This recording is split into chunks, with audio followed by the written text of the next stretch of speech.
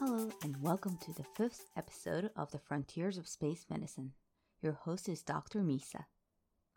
Just as a brief introduction, I am a medical doctor licensed in both the US and Japan. My specialty is internal medicine, particularly geriatrics and palliative care. In this podcast, I'll be introducing you to some of the research findings in the field of space medicine. If you have any questions or comments, please reach out via a survey listed in the description section of the podcast or tweet with the hashtag FrontSpaceMed, FRONTSPACEMED. In today's episode, I am going to briefly go over an article published in April 2019 in Science by Garrett Bakelman and other co-authors titled The NASA Twins Study, a multidimensional analysis of a year-long spaceflight.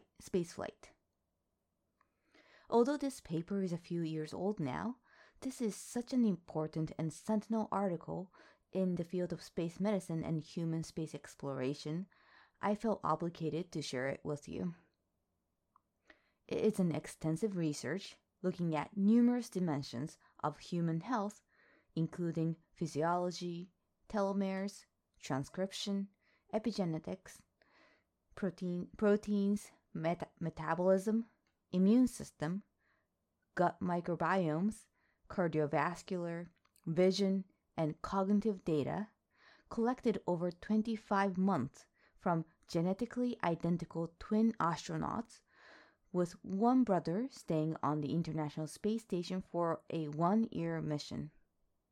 There is so much data from this research, I won't be able to introduce all to you, but I have picked out two most interesting findings from the results to discuss for today. First, let me introduce the study methods. These identical twin brothers, Scott and Mark Kelly, who were both NASA astronauts, were 50 years old at the time of study initiation. Scott, who went to the one-year mission, had been on 3 prior missions with total of 180 days in space, but the most recent flight was about 4 years before the study. Mark also had the experience of 4 previous space flights, but they were all quite short missions with total of 54 days in space, with the most recent flight being 4 years before this study as well. They took samples of blood, urine, and stool and conducted many tests, including cognitive performance tests, before, during, and after the flight, followed up on the changes for 1 year post-flight. Twins have often contributed to advances in medicine, but this study surely took it to the next level with the twin brothers who had undergone similar trainings and experiences acted as the genetically matched subjects in the field where we just do not have enough data. Truly fascinating and so grateful for the Kelly brothers for their cooperation. The results identified numerous spaceflight specific changes, including decreased body mass, telomere elongation, genome instability, carotid artery distension, changes in eye structure, transcriptional and metabolic changes, DNA methylation changes. This was in immune and oxidative stress-related pathways, gut microbiome changes, and cognitive performance changes. Although most of these changes returned to near pre-flight levels within 6 months after return to Earth, there were some remaining changes, including the change in the telomeres, and today I will discuss about 2 findings in particular. One is the telomere, and another is the cognitive performance. First, let me explain about the telomeres. Telomeres are repetitive structures at the end of chromosomes, which is essential in protecting DNA from getting degraded. To quickly explain, chromosomes are the packaged DNA bundled into coils. So think of the telomeres as the protective cap at the end of the bundles of DNA. Telomere length shortens with cell division, so it is a marker of aging as well as other damages such as stress and radiation. During the spaceflight, Scott's telomere length significantly increased by 14.5%.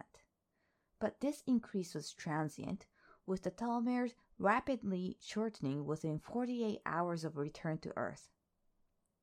Although the overall telomere length stabilized around the pre-flight average length within a few months, there was increased number of complete loss or critically short telomeres, which was persistent. Since returning to Earth is such an extremely stressful event that causes elevated inflammatory response, this is thought to be the main cause of telomere shortening. Although further studies warranted, this might indicate the need to develop less stressful procedures in returning to Earth in the near future. The second interesting finding was that of cognitive performance.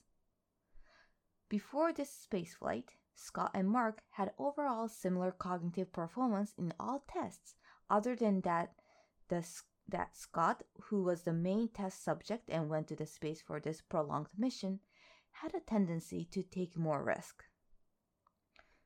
During the spaceflight, Scott's cognitive speed increased across all cognitive domains and remained high throughout his year-long flight. However, almost all cognitive speed and accuracy decreased post-flight and remained significantly lower up to 6 months. This is a pretty shocking result that needs further investigation, but also this means that we really have to work on automation of the operational procedures upon landing to Mars, as astronauts may not be able to perform their operations as efficiently or accurately upon landing after a very long spaceflight. So, for safety purposes, automation or using an artificial intelligence or AI may play a key role in human Mars missions. Also, as a geriatrician who performs cognitive tests for patients all the time, when we see a sudden decline in cognitive performance, we usually think of some severe damage, either physically or psychologically.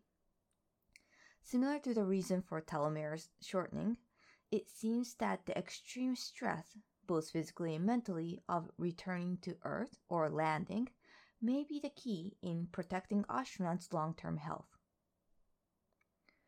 To conclude, the NASA Twin study looked into multiple dimensions of the health impact of long-duration spaceflight through analysis of the identical twin astronauts. Today, I introduced 2 out of many findings from this study, which were 1.